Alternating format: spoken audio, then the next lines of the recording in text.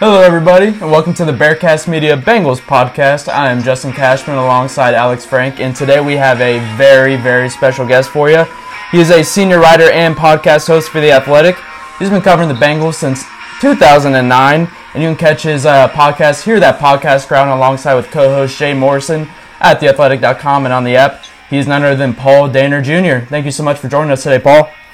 What's going on, guys? Paul, this is great to have you on. Obviously, great work you do, you and Jay, for The Athletic.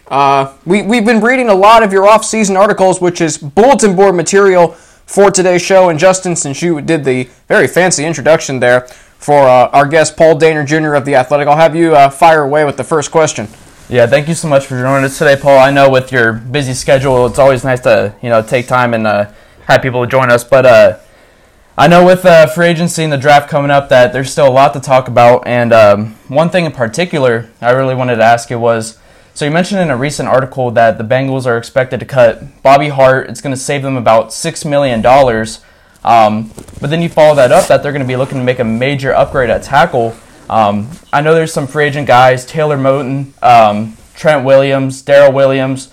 Who are some guys that you think we could look at for the Bengals to go after in free agency?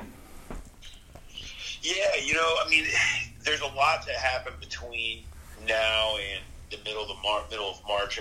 You're going to see probably a lot more prominent names than you typically see in that cap casualty area, where we'll see cuts start to happen in early March as teams try to get under the cap, because there's just so many teams that are going to be on the wrong side of it, with the cap being what it is this year, where it'll probably end up being 20-some million lower than it was last year.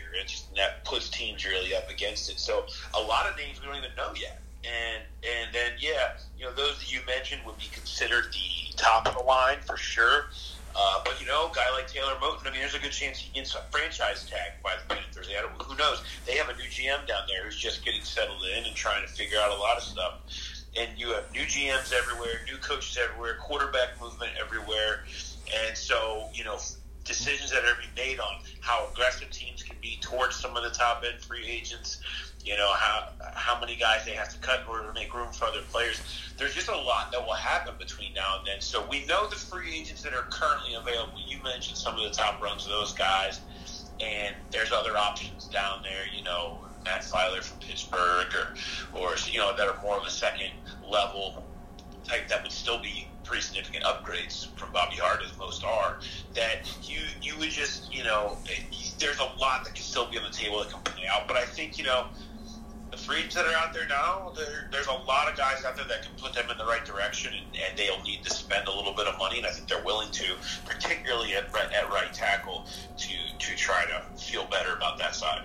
Talking with Paul Dehner Jr. of The Athletic here on the Bearcast Media Bengals podcast. Paul, you mentioned the current offensive linemen with the Cincinnati Bengals and the ones that need to improve. So recently, Paul, in an article that you wrote, you categorized the 65 players, and you categorized them by future core, will be here for just next season, needs to improve, and then basically those who are going to be cut.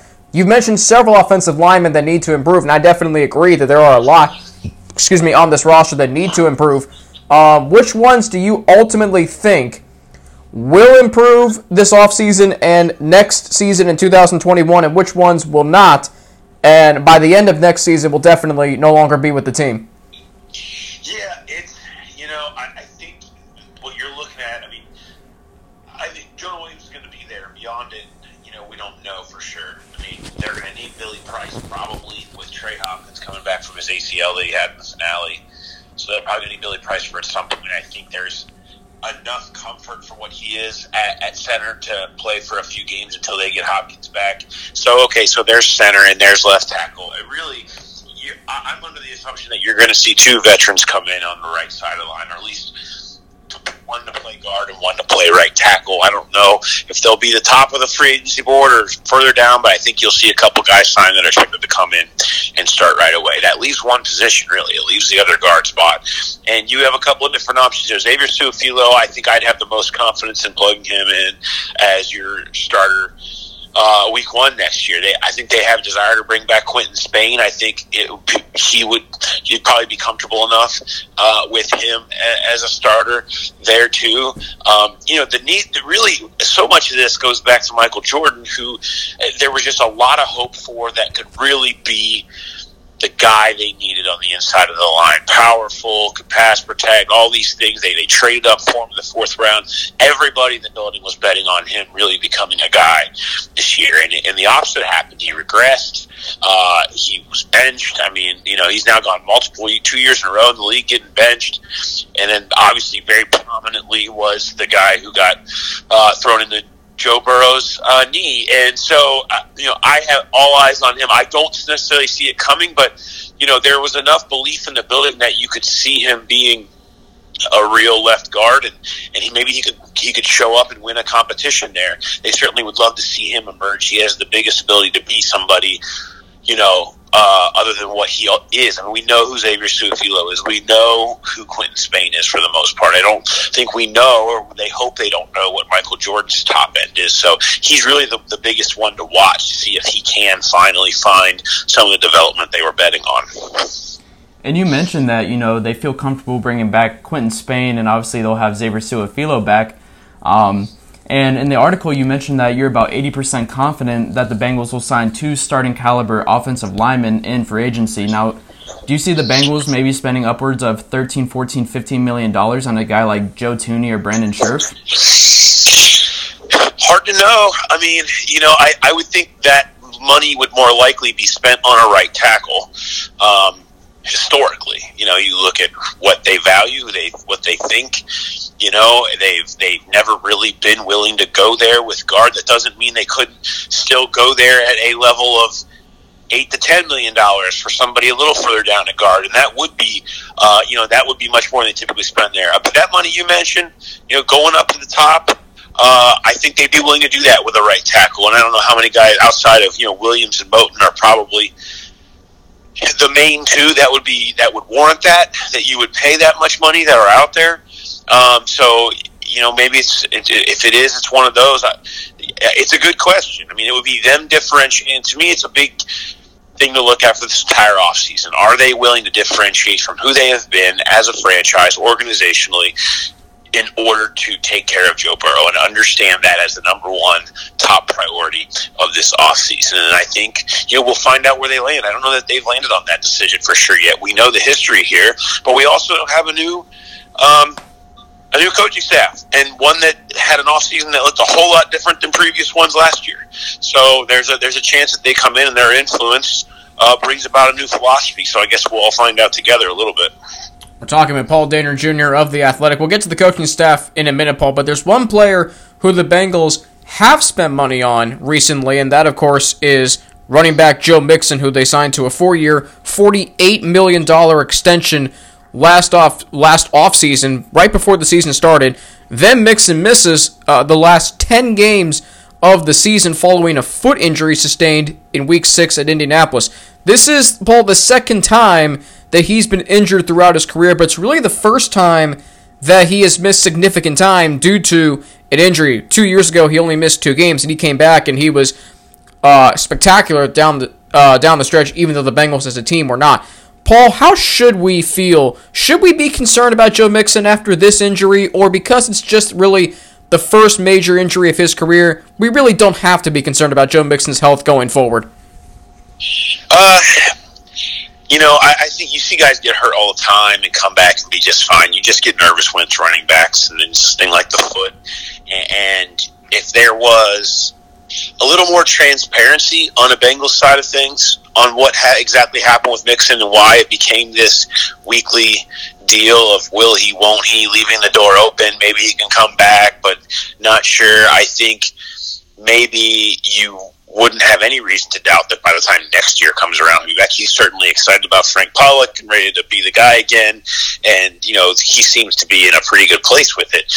But we just never really have heard much forthrightness about what exactly is going on there, and so when that happens, my antennas go up with a pause. I'm not saying that I think there's reason to be worried. It's just one of those things that I personally don't like it when you see that. And now he could be fine. It's a foot injury. Go out there and play great. And it was obviously enough where they were even thinking about bringing him back last year. So, sure, all things should be fine. I think for the most part, I don't think you should have much worry. Guys get hurt all the time. He can come back and have a great year. I don't think there's any doubt about that. I just have some pause that I take when there's not as much transparency, particularly when you get into the idea of injured running backs. Don't mind if I follow up with this. What do you think was the injury? We know we were told it was a foot injury, but you mentioned the lack of transparency from the Bengals organization, Zach Taylor, at his press conferences every week. What do you think really was the situation with Joe Mixon and why he ultimately missed the rest of the season following that Colts game? Yeah, I mean, it's hard. We don't know. I mean, there's a lot of different foot injuries that happen. Some that are very serious, and some that are not so. We just don't know that. And so, I mean, there's a lot of different things it could have been, and it's hard to know exactly what it was. And something that the Bengals haven't been transparent on is their desire to bring back impending free agents Carl Lawson and William Jackson. Something that Zach Taylor just recently said in his Q&A with Jay Morrison was he'd love to have both those guys back. Paul, do you see maybe the Bengals being interested in bringing one guy more than another back, or do you think that they maybe put one guy in the franchise tag, maybe sign the other to a long-term extension? Do they let one go and the other bring the other back? How do you see their top two free agents playing out this offseason? I think more than likely one goes and one stays. I think it's hard to see a way that they can fit them both and still do other things that they want to do. So my guess says they probably end up being able to get one done. I tend to think it will be Carl Lawson over William Jackson III. That is my gut speaking more than any inside intel here. I mean, I don't know that William Jackson has always felt at home here. And I could just very easily see him wanting maybe a little bit more of a change of scenery, whereas I think I could see Carl Lawson being happy to come back. And they need a pass rush. They just have none, and they have better options at corner. So if I was putting my money down, if you were asking me to make a bet, I would say that. But it's free agency, man. Wild things happen. And, talk about Zach Taylor saying he would love to have them both back, and you've heard that from a lot of different places.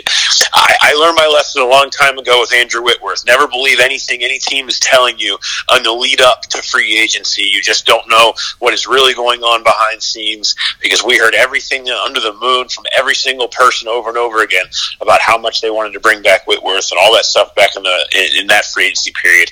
We all know how that ended up. So I tend to take most things that staff members say about pending free agents with a grain of salt in that regard.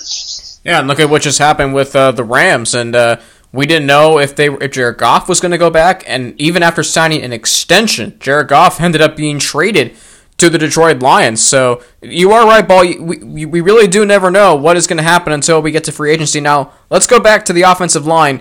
So not only did the Bengals get absolutely obliterated in their regular season finale against the Ravens, but they also lost for definitely their best offensive lineman in Trey Hopkins to a torn ACL. And a torn ACL is difficult to come back from regardless of position, but for a bigger guy like an offensive lineman, you never know how that can affect him. And if he's not able to start the season, Paul, and let's say Billy Price, who Frank Pollock really, really likes, if Billy Price gets off, has a solid first few games in 2021, is Trey Hopkins' job potentially in jeopardy when he returns?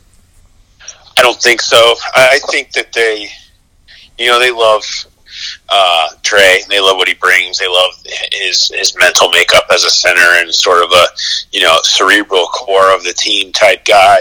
So I don't think his job will be in jeopardy at all. I think when he's healthy, he'll come back. They like him. They invested him.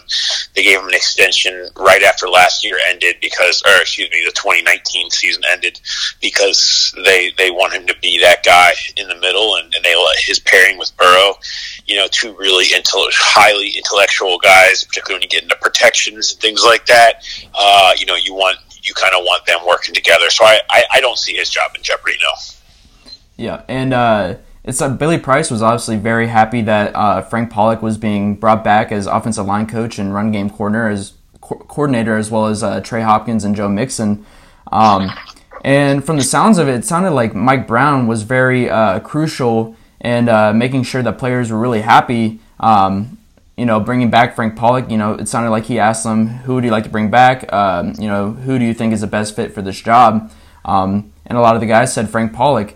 As far as free agency goes, do you think that Mike Brown, obviously he has the final say, but do you think now after, two losing seasons by Zach Taylor, that Mike Brown is being, having his hand more in, the coaching signings and the player signings more than Zach Taylor?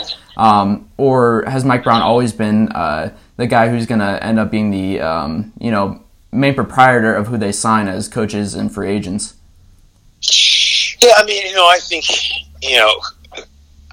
think he's kind of always going to be wanting to uncover every angle of all these moves. I mean, he lives for this stuff. I mean, he's interested, and it doesn't necessarily mean that he's calling the shots one way or the other. I think everybody wanted to know, what your players think when you're considering different options at a high-profile spot like that.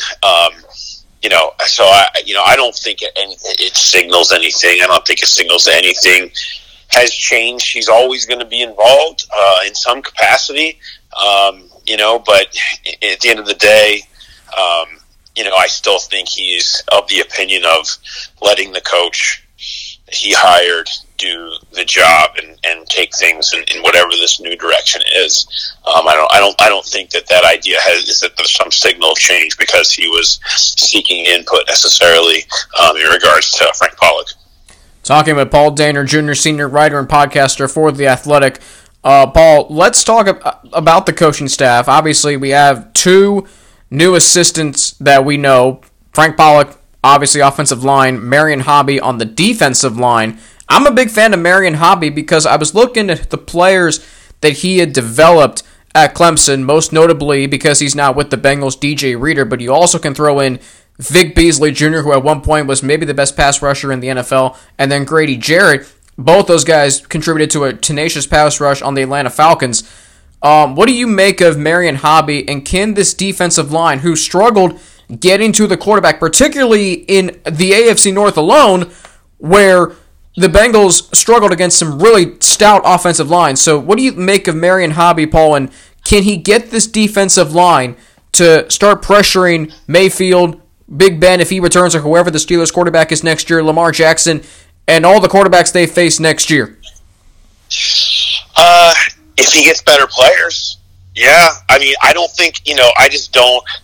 And I'm sure Marion Hobby is great. And it's a defensive line coach, it's important. Every coach is important to keep their guys on board and develop and all that stuff. I'm not going to, I probably don't subscribe to the idea that a defensive line coach is going to have all that much difference. It's different. Offensive line is different. There's so much of the continuity and all this stuff that involves. I mean, defensive line, get the quarterback, right? Run, fit your gap. It's simple. It's much more simplistic than it is when you get into the complexities of the offensive line room. And that's not trying to undersell how tough it is to play defensive line in this league. I just think it's much more about personnel. It's much more about the players. And to think that a coach is going to come in and suddenly things are going to be invigorated and developed. Maybe you can help develop and certainly assist with some guys. I don't think there's any debate about that. You can have an effect, but not one that's going to be so drastic that it changes the fact that they've only had 48 sacks the last 2 years, dead last in the NFL. They need better players. They need guys who can actually pass rush up front. They need to be younger, more dynamic there, and that is what will make the difference far, far more than anything that Marion Hobby can even do. And I would think that he would probably admit the same to you. And, with you saying that you expect the Bengals to bring back Carl Lawson, and then obviously, maybe spending a significant amount of money on the offensive line and free agency, do you think they'll set aside money for, free agents on the defensive line, or do you think that's something they'd rather target in the draft? I think, that's in play. I mean, it's a matter of who's out there and what you can get. But, I think they'll take new players, particularly in the interior. I mean, they just got absolutely from their defensive interior as far as pass rush goes. So, they'll be interested in it. I mean, everybody has their priority list, and if you're going for one and you're hunting one position and it doesn't turn out, and so you move your eyes into a different direction and put in your plan B. That plan B might be an aggressive push for a 3 technique to put next to DJ Reader. I think that's certainly possible. So you don't know. I mean, I think they're going to have new blood on the interior of that defensive line in particular, at least. And I would expect them to draft one of these edge rushers. An edge rusher heavy top of the draft is coming. If one of their first 3 picks is an edge rusher, I'd be fairly surprised. I think you'd see a couple new faces in there for sure in their part of their rotation next year. I know we're running a little bit short on time here with Paul Dehner Jr., senior writer and podcaster for The Athletic. Paul, I got to ask about the franchise quarterback, Joe Burrow. Obviously, he's knee-deep, that's no pun intended, into his rehab. He's expected to maybe throw a little bit this month, run on the underwater treadmill. Paul, it feels like to me that the way this process is going for Joe Burrow, that there's something in the air that just tells me he's going to be out there by week 1. He said it on Colin Cowherd's show. I believe him when he says that he will be out there for week 1, and it wouldn't shock me if he was better, if he ends up being better than he was before the injury. It just feels like there's something in the air of positivity with all this. Do you agree? And if so, why? Yeah, I do, but I don't think it's necessarily the air of positivity. I think it's the air of what you've heard from his surgeon, Dr. Neil ElAttrache, to him, to the team. I mean, it's that while it was gruesome looking, and while there was extensive damage and all that stuff, everything that has come out of it has been as good as it could possibly be to this point. And what we know of ACL recoveries, ACL timelines, and the way players typically recover from this type of thing is that it's very fair to think that he would be back by the first of the year. And I don't know anything about him being better. I worry, about the mental side of standing in the pocket for a guy who's so dependent. One of his true weapons is his pocket presence. How will that change after having gone through that? I don't know. I worry about the adjustment to that. But as far as being healthy enough, yeah, I think that's what we know of these timelines. There's good reason to be positive. I mean, there's no reason to believe that he wouldn't fall in line where most have fallen in line when they're at this point with this type of injury. Well, Paul, we don't want to take up any more of your time. We really appreciate you coming on today. And we would love to have you back on another time. And I hope you know that we're reading your stuff, and we really love reading it. And best of luck moving forward. Absolutely, thanks, guys. Appreciate it. Yep. Paul Dehner Jr., senior writer and podcaster for The Athletic, joining us today. And that was a fantastic interview with. He writes on a level that, I struggle sometimes to understand. It feels like he's not even talking about football. Doesn't it feel that way when you read Paul? And I mean that in a very good way. But you read Jay and Paul, and Paul just, his knowledge of football, his knowledge of the organization, it's incredible.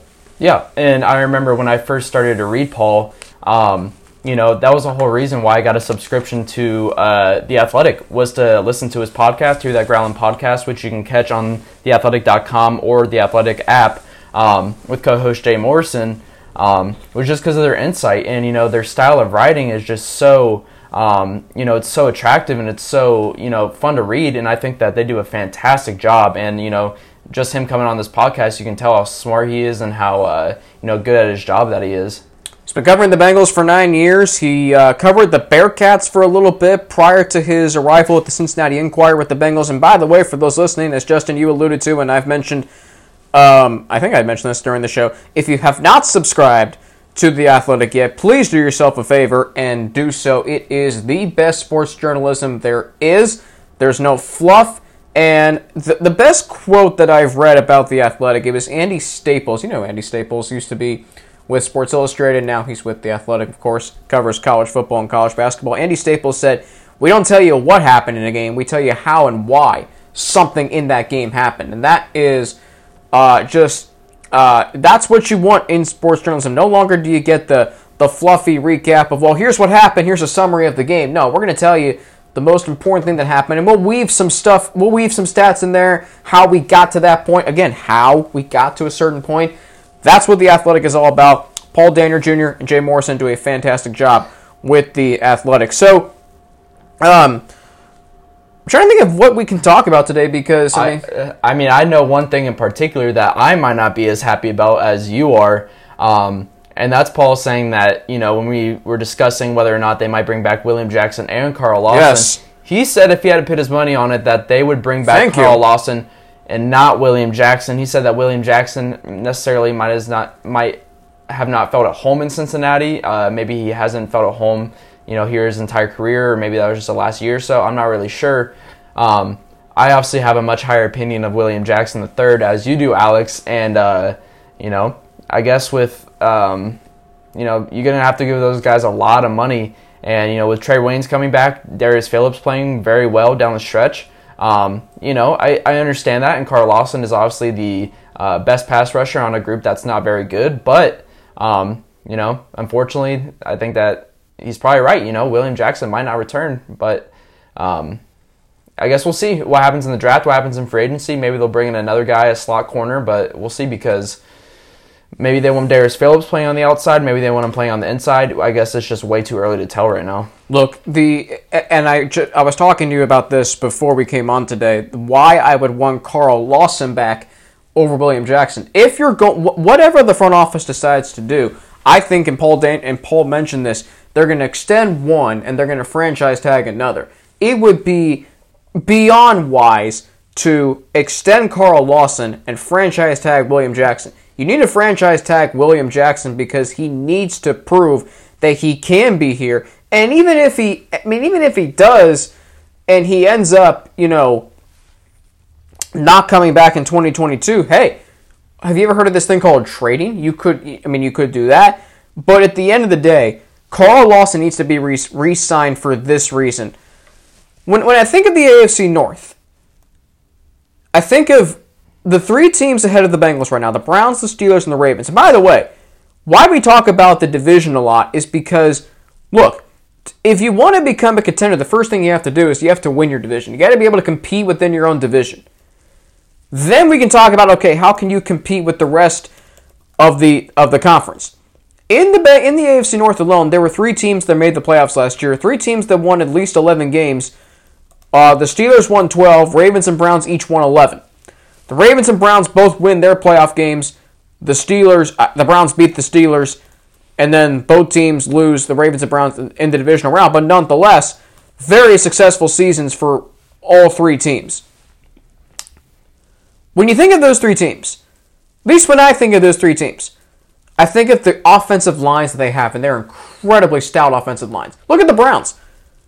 Last year, they went from 2019 having one of the worst offensive lines in the league to having one of the best offensive lines in the league, and Baker Mayfield was rarely sacked. I mean, you think about who they brought in, Jack Conklin, and then Wyatt Teller was he like the highest graded player in football by Pro Football Focus? I believe so. You think about, J.C. Treader at center. You think about Joe Patonio, longtime left guard. They draft Jedrick Wills in the first round, top 10. He blossomed into a great, left tackle, phenomenal rookie season. You think about the Browns, you think about the Ravens offensive line. Ronnie Stanley's going to come back next year. The Ravens extended him. They have Orlando Brown Sr., or is it Orlando Brown Jr.? I always forget that. But Orlando Brown, put it to you that way. DJ Fluker on the right side. They have a very, very solid offensive line, the Ravens. And then the Steelers, they've always traditionally had a solid offensive line. When you think of the AFC North and you think about the offensive lines that the other three teams have, wouldn't that tell you, yes, spend money on an offensive lineman in free agency, but also understand, we need a pass rusher that can beat those offensive linemen and get to the quarterback. And the Browns had a great, blueprint for how they handled their offensive line. It was a good mix of, veterans and free agents and, guys that they drafted. They got Jack Conklin in free agency from Tennessee. They drafted Jedrick Wills, I think, with, the 8th or 9th pick overall in the draft. I want to say it was the 9th pick. Yeah, and then they also had a mix of other guys on the interior that were both already there and in free agency. So, even though their pass catching group wasn't necessarily the best, Odell Beckham going down with an ACL injury in the second game against the Bengals, the best receiver in that group was Jarvis Landry. And one could argue that the Bengals already have a better pass catching group in T. Higgins and Tyler Boyd, mixed in with a guy like Auden Tate in there, than the Browns. And so I think, Paul Dehner Jr. obviously said that he sees that the Bengals going after a right tackle in free agency. Now, he didn't necessarily say which guy in particular, but I mentioned a few names: Trent Williams, Taylor Moton, Darrell Williams. He said, yeah, all those guys are in play. And so if the Bengals, maybe they wanted to go after one of those guys and then also draft a guy like Penei Sewell, draft a guy like Rashawn Slater, who actually has guard and center flexibility, that would just automatically bolster that offensive line, tenfold, because, it might not be just one offensive lineman in free agency that's going to get you to where you want to be, but it's also going to be the draft, not just the first and second round, but third, fourth, fifth, sixth, and seventh. And then you also have a mix of guys that have already been there: Jonah Williams, Trey Hopkins, or Billy Price maybe at the beginning of next year at center. It sounds like Quentin Spain and Xavier Su'a-Filo are going to be back. So it's a very interesting, it's a very interesting scenario. There's a few interesting scenarios of what could happen, but I think, if the Bengals were to follow the Browns' blueprint of, signing guys in free agency and going after a guy as a top pick in the draft, it really would not hurt, because if they did that and they already have a better receiving core than the Browns, I think that's a really good recipe for success for next year. The more external competition that you can have in training camp, and what I mean by that is you can't just have competition from the guys that you already have on your roster at the offensive line. No, you need to bring guys in free agency, guys in the draft, to create that competition with guys that you already have, because what you have right now simply is not adequate enough to compete with the what you have right now is not adequate enough to compete within the AFC North, because not only does our division, Justin, have stout offensive lines. You think about the pass rushers that are in our division. So not only do you need a pass rusher to complement, to get after the quarterback and compete against those offensive lines. You think about the Browns have Myles Garrett and Olivier Vernon. The Ravens have, their entire defensive line can rush the quarterback, let's be honest. And then the Steelers have TJ Watt and Bud Dupree. Again, you're seeing, and this is the AFC, this has traditionally been the AFC North since its inception way back in 2002. It's a very physical division.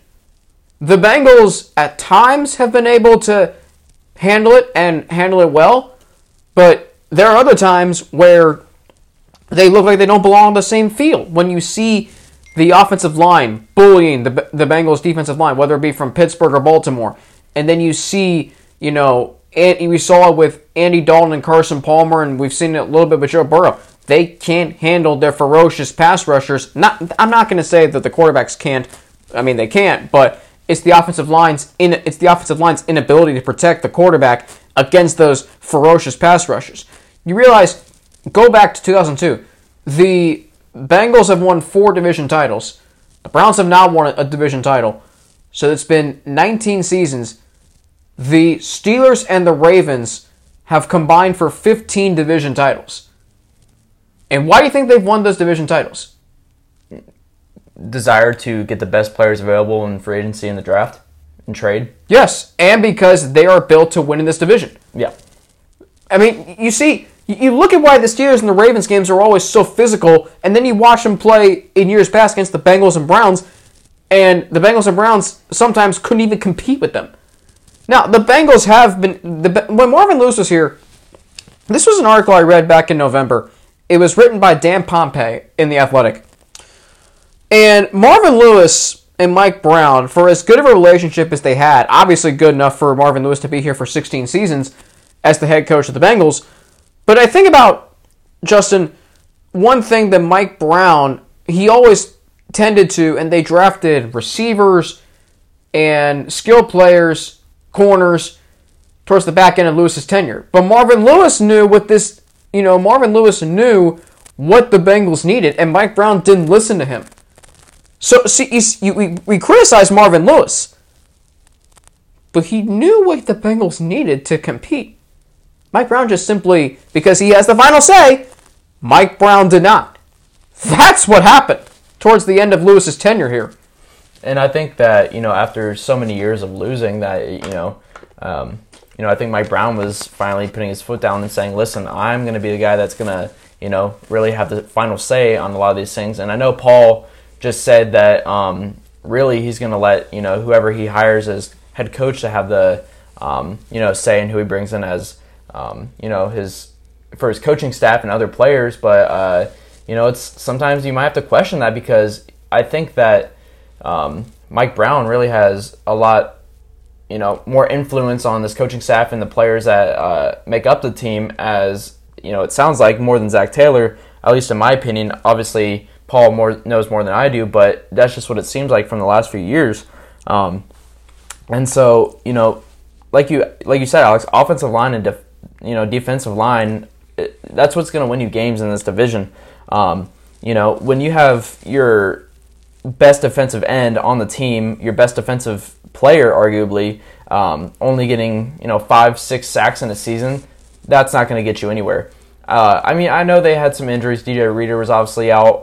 Sam Hubbard missed some games, but Geno Atkins was never really healthy at all, and he just got too old. But that is just not going to cut it. You have to go out and get some guys that are going to help you win some games. I don't care if it costs you, over $10 million a year. I don't care if it costs you over $15 million a year. Whatever's going to win you games is all that matters, because at the end of the day, no one's going to remember, you for signing, a couple average guys and you only win 6 games. They're going to remember if you sign a big name guy and he helps you get 15 sacks and leads you to the playoffs. That's really all that matters at the end of the day. Yeah, you think about, look at what the Bears did 3 years ago. They signed Khalil Mack. Did they trade for him? Was that a free agent signing? It could have been a free agent signing. I think they traded for him. They traded for Khalil Mack. Okay. Yeah, they gave up draft picks, but as Colin Cowherd says, no one remembers what they gave up. They remember what they got. Khalil Mack was incredible in that 2018 season. And look what happened to the Bears. Oh, funny, they went 12-4 and won the division. Imagine what happens when you spend money on big-name free agents. Heck, Ken Brew, longtime news anchor here in Cincinnati, now retired, now weekend host on 700 WLW. I work with him. He's great to work with. He said, why don't the Bengals look at maybe signing J.J. Watt? Yeah, it's going to be expensive, but can you imagine getting J.J. Watt? That right there is an immediate and exorbitant upgrade from what you have currently. Yeah, I've also gone over that in my head too, bringing J.J. Watt. I think it put a lot of people in the stands. I think it'd sell a lot of tickets, but, J.J. Watt is 31. He only had 5 sacks this past year. 4 before that. He can never seem to really stay healthy. Obviously, he had 16 sacks a couple years ago, but, he's really... I think for the amount of money that you're going to have to give him, I don't think that it's necessarily worth it. I'd rather go and get a guy maybe like a Bud Dupree, maybe a guy like Matthew Judon. I don't know if those guys necessarily fit the schemes, but at the end of the day, you're still getting one of the best edge rushers in football. And there's more guys on the line. Ryan Kerrigan, you're going to pay him a lot less money than J.J. Watt, even though it's going to be similar production. Maybe he's an option. Maybe they trade for a guy. You never know, which is probably not likely at all. But comes from just knowing the league. You can focus on your team all you want, but you have to know what's going on around you. Exactly, and that's something that I don't think the Bengals, maybe the last few years they haven't really been up to date. They're not signing the best and most premier offensive defensive linemen in the NFL. And then you see 3 of the other teams from your division make the playoffs, and you go, maybe they did it right. Maybe they're doing something right over there, and maybe they have a recipe for success that we don't have. And what's that? Signing the best players at their respective positions in football. Yeah. Look at what the Browns did. Who'd they sign? Jack Conklin. Look what happened. Olivier Vernon. Yep. Look at the Ravens. Going out and get Calais Campbell. They got Odell. Browns did get Odell. Who knows if that's going to work? Who knows if he's going to be back the next year? Jarvis Landry. Yeah, sorry. What I'm saying to you is, did the Ravens need Calais Campbell? No. No, but they got him. Did they need Yannick Ngakoue? No. But they got him. I forgot about that. Oh, God. Anyway, So, okay, going back to where we first went with this, man, again, it's just knowing the market, knowing who's available. You have to, be thorough evaluators. And I've never trusted this organization to do that. Like, I think about, the only team right now who is worse than the Bengals is the Houston Texans. I mean, what their front office is doing, quite frankly, is fraud. They should be tried for whatever. Deshaun Watson ought to hire a lawyer. I mean, because he has every right to, want to trade. I mean, Justin, think about, if Mike Brown's going around asking his players, hey, who do you want as our offensive line coach? Maybe Cal McNair should try that. Because did they try that when they hired Nick Caserio as their GM? No. Did they, first off, the head coach they hired, what experience does he have? Yeah, he's 65 years old, but has he been a coordinator before? No. I mean, I think that you look at the Texans and you say, as a Bengals fan, well, at least we're not them. And how many times as a Bengals fan have you gotten the chance to say that? We used to do it all the time with the Browns. I will say one thing, though. The Bengals do have they respect their players. They honor their players. They really like bringing guys that they're really familiar with back. It's almost like a family. And while that isn't always necessarily the best for business, it is something that you can say is a positive. And the Texans, it's only a positive when you're winning, though. When you tell Deshaun Watson that he's going to have a say in who they're going to hire as GM and head coach, and then that does not happen whatsoever.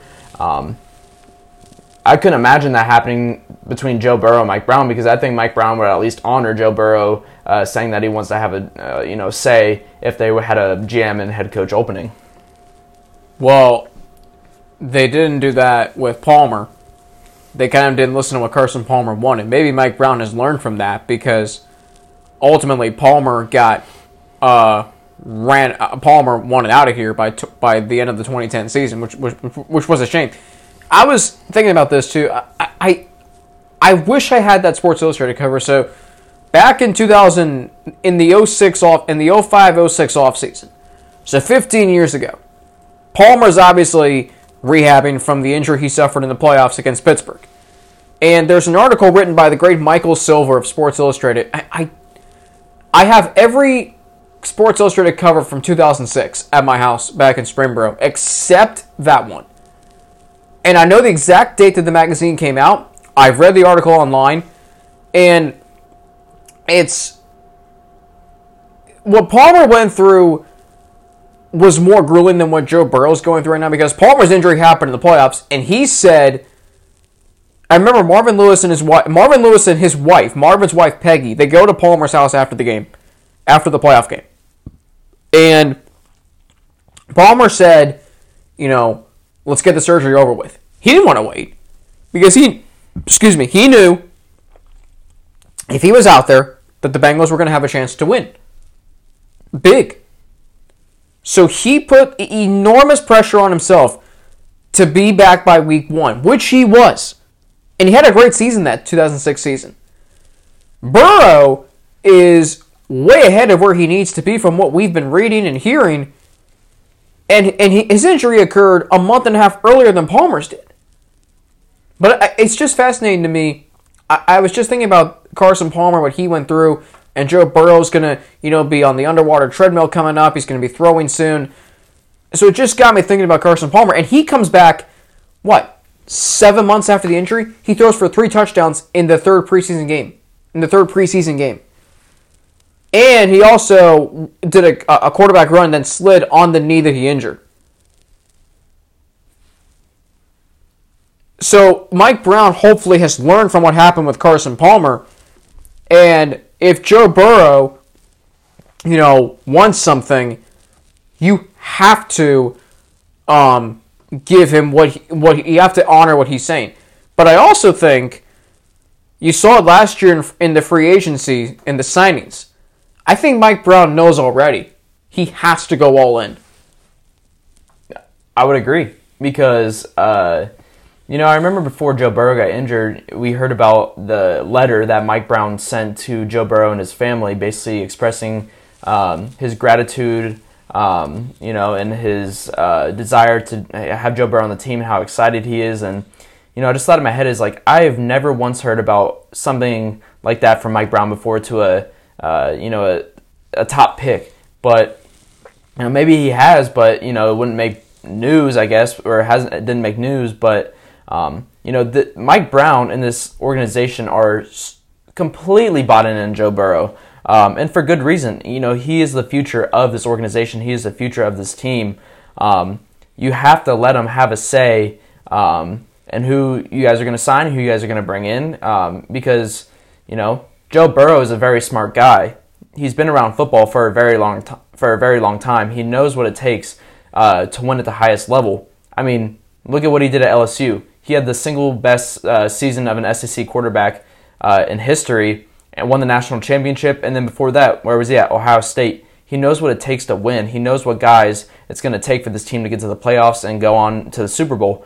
And so I think that Mike Brown, he knows he has to buy, he has to buy in, and he has to spend, as much money as he can in protecting Joe Burrow. And I think that it's pretty prominent because most of the reporters of the Bengals have come out and said, in some form or shape or form, that the Bengals are going to spend a lot of money in free agency. Paul said that he's 80% sure they're going to spend money to get 2 starting caliber offensive linemen, and that's very exciting to hear, at least for me. It is exciting because, and again, it's just all because of Joe Burrow and this generational talent that he is as a quarterback, and the fact that he's here, Mike Brown's realizing, okay, see, and this is also something that Paul and Jay have mentioned. This is a defining period of time for this front office. Mike Brown, Duke Tobin, Katie Blackburn, all the front office members. This is a crucial time period for them because you think about Joe Burrow's a generational talent. He's already injured. You have to protect him so he doesn't get more injured. And who knows, he ends up being a bust, which would be a crying shame if that happened. I'm not too concerned about this. I'm trying not to be, at least. The lease on the stadium is up in 2026, which is shortly after Joe Burrow's rookie contract is up. And let me tell you something. It's good that you're wanting to spend money now because when Joe Burrow's due, you better have the money to re-sign him. Because he's going to demand a lot of money when he's due for a contract extension. I'm talking maybe not Patrick Mahomes, probably not, because Patrick Mahomes is in a class all by himself right now in terms of how much he's valued at. But you're going to have to pay Joe Burrow upwards of 9-figure money. Not upwards of, you will pay him 9-figure money. And I'm just thinking that's why this is such a crucial time period for this regime, because the Bengals in the past is they haven't won a playoff game in 30 years. You have had fans turn their backs on this franchise. They find other things to do on Sundays, and it sucks for me to hear that as a fan because I've made out my Sundays for the Bengals, and you have as well. I mean, I told you I want to buy season tickets, and I already have season tickets. My family's had them since '68. You and I are talking about getting season tickets for next year. That's how big of fans we are. But there are others in Cincinnati that have turned their back on this team because of the same things happening over and over and over again, and they haven't won. Now, I've also said that the fact that they have not won a playoff game in 30 years makes every other, what's the word I'm looking for? Makes every other negative, makes every, I feel like there's a word I'm trying to say here. It makes everything else that's a con about this organization, or that they wish they would do better, worse. If this the Texans, you think about the Texans in the position they're in, Justin, for a while, we knew Bill O'Brien had his critics. We knew the front office wasn't the best. But 2011, 2012, 2016, and 2019, they won playoff games. I mean, Bill O'Brien, say what you want about him, he won in the playoffs. I mean, you can say, oh, he blew a 24-0 lead against Kansas City. Yeah. He also had him up 24-0 against Kansas City in the divisional round. Houston has been, outside of this year, a very competitive team. And them winning playoff games masked all the deficiencies that we knew were a part of that organization. And, I'm trying to think of I think that organizations like, I don't want to say the Texans, at least not right now, or the Texans or the Vikings, that should be the baseline, because even though those aren't teams consistently getting to the Super Bowl or the AFC or NFC championships, those are teams that have won a few playoff games over the last few years, and I think that that just needs to be a baseline. At least get the Bengals to the point where at least they're winning some playoff games, and then maybe there's one year where you load up on talent and you get to the Super Bowl, like the Rams. They've won some more playoff games after their Super Bowl appearance. So I just if the Bengals had at least won a few playoff games or made a AFC championship over the last 30 years, maybe it'd be different. Yes. But we can't even say that we've seen that.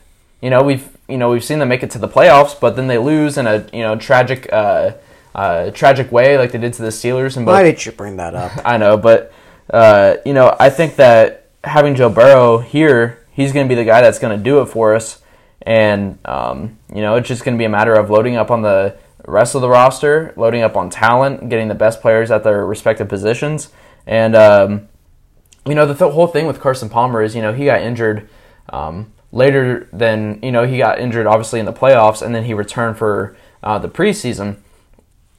Well, Joe Burrow got injured in his 10th game, and you have to think about the technological and the medical advancements there have been since 2005. I think it was 2005 that he got hurt. Yeah, it was the 06 playoffs, which was the 05 season. Yeah, and so think about all the advancements that they made in the medical field and technology, and so I think that Joe Burrow would just be fine.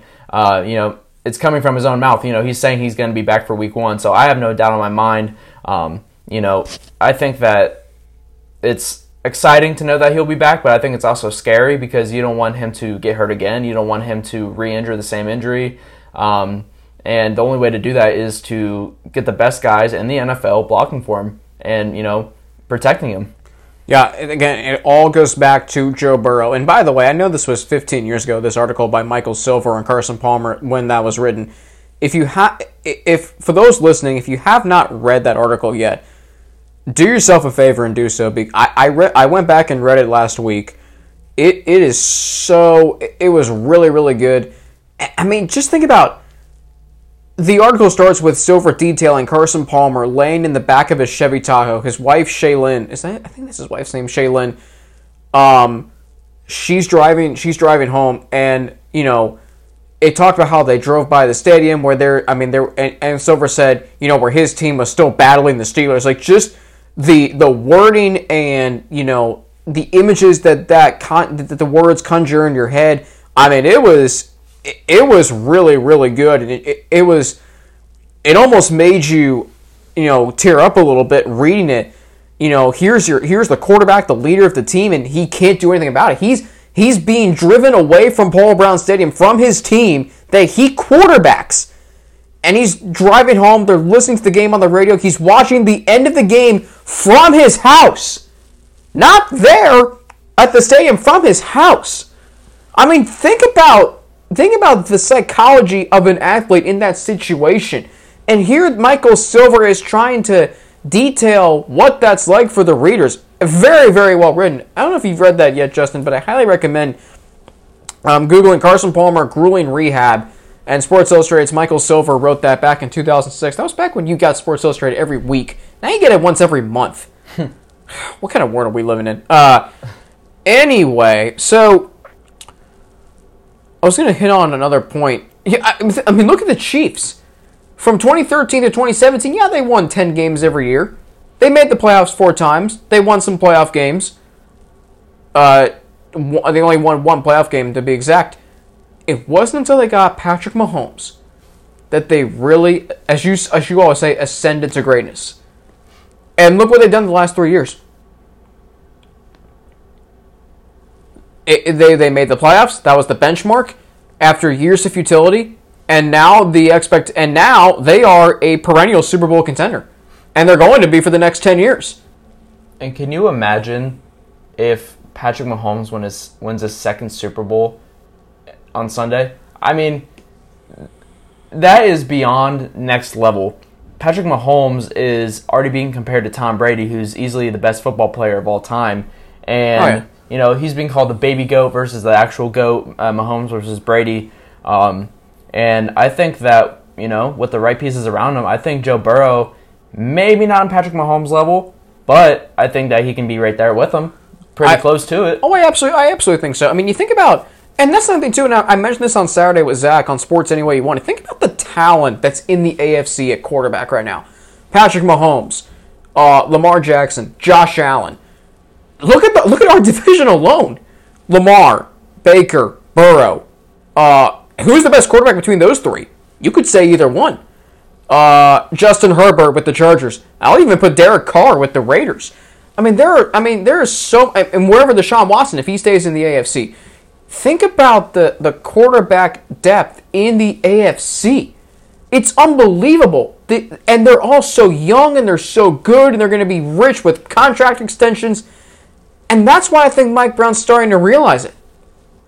I mean, the talent for the next 20 years that we're going to be talking about, and especially here in Cincinnati, it's exciting.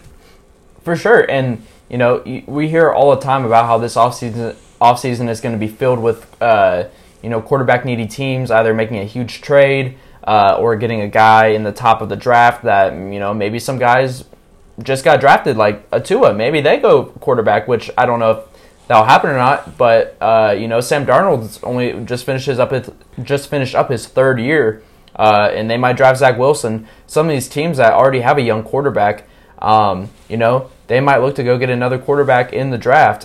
So it's kind of nice to say with Joe Burrow that we don't have to worry about that. We don't have to wonder who the quarterback for our team next year is going to be, but rather who's going to be the guys protecting him and who's going to be the guys that he's going to be throwing the ball to, and the guys on defense who's going to be hopefully getting a lot of interceptions, give Joe Burrow the ball back in week 1 when he returns. Preston has said this on our show before.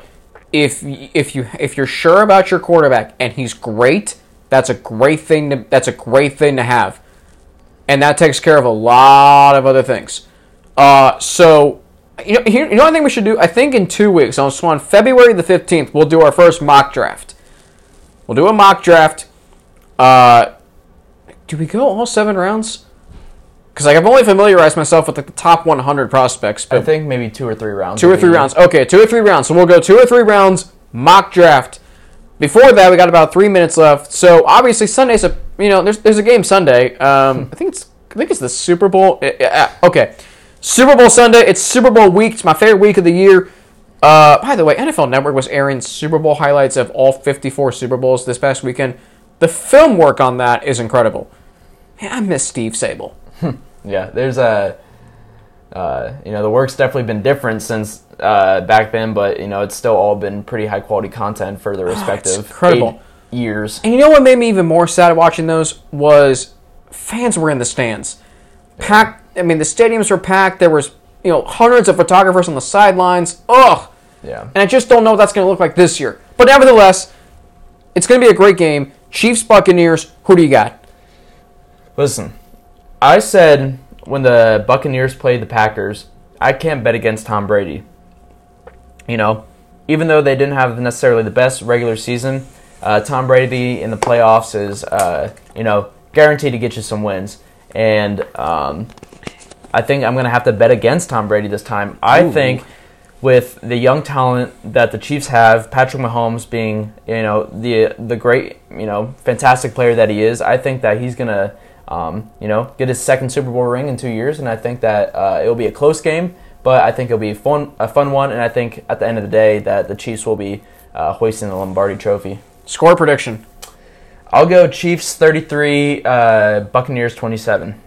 Yeah, I think there's going to be a lot of scoring in this game. Up until today, I was not tempted to bet against Tom Brady, but now I'm just thinking about, can I trust Todd Bowles, the defensive coordinator of the Tampa Bay Buccaneers, to devise a way to slow down that Kansas City offense? I don't know if he can, but I do know this: Tom Brady's on the other side, and that's why I'm not going to bet against Tom Brady. If this were Bill Belichick going up against this Chiefs offense, I would have total confidence in him devising a way to slow Kansas City down, or at least take away Tyreek Hill or Travis Kelce. But I don't know if Todd Bowles is going to be able to completely shut this down. I'll say Tampa Bay wins, though, just because I simply can't bet against Tom Brady. I'll say Tampa Bay wins this game 31-28. Well, that is going to be it for today's podcast. We want to thank Paul Dehner Jr. again Yes. for coming on today. Really appreciate him taking time out of his schedule to join us.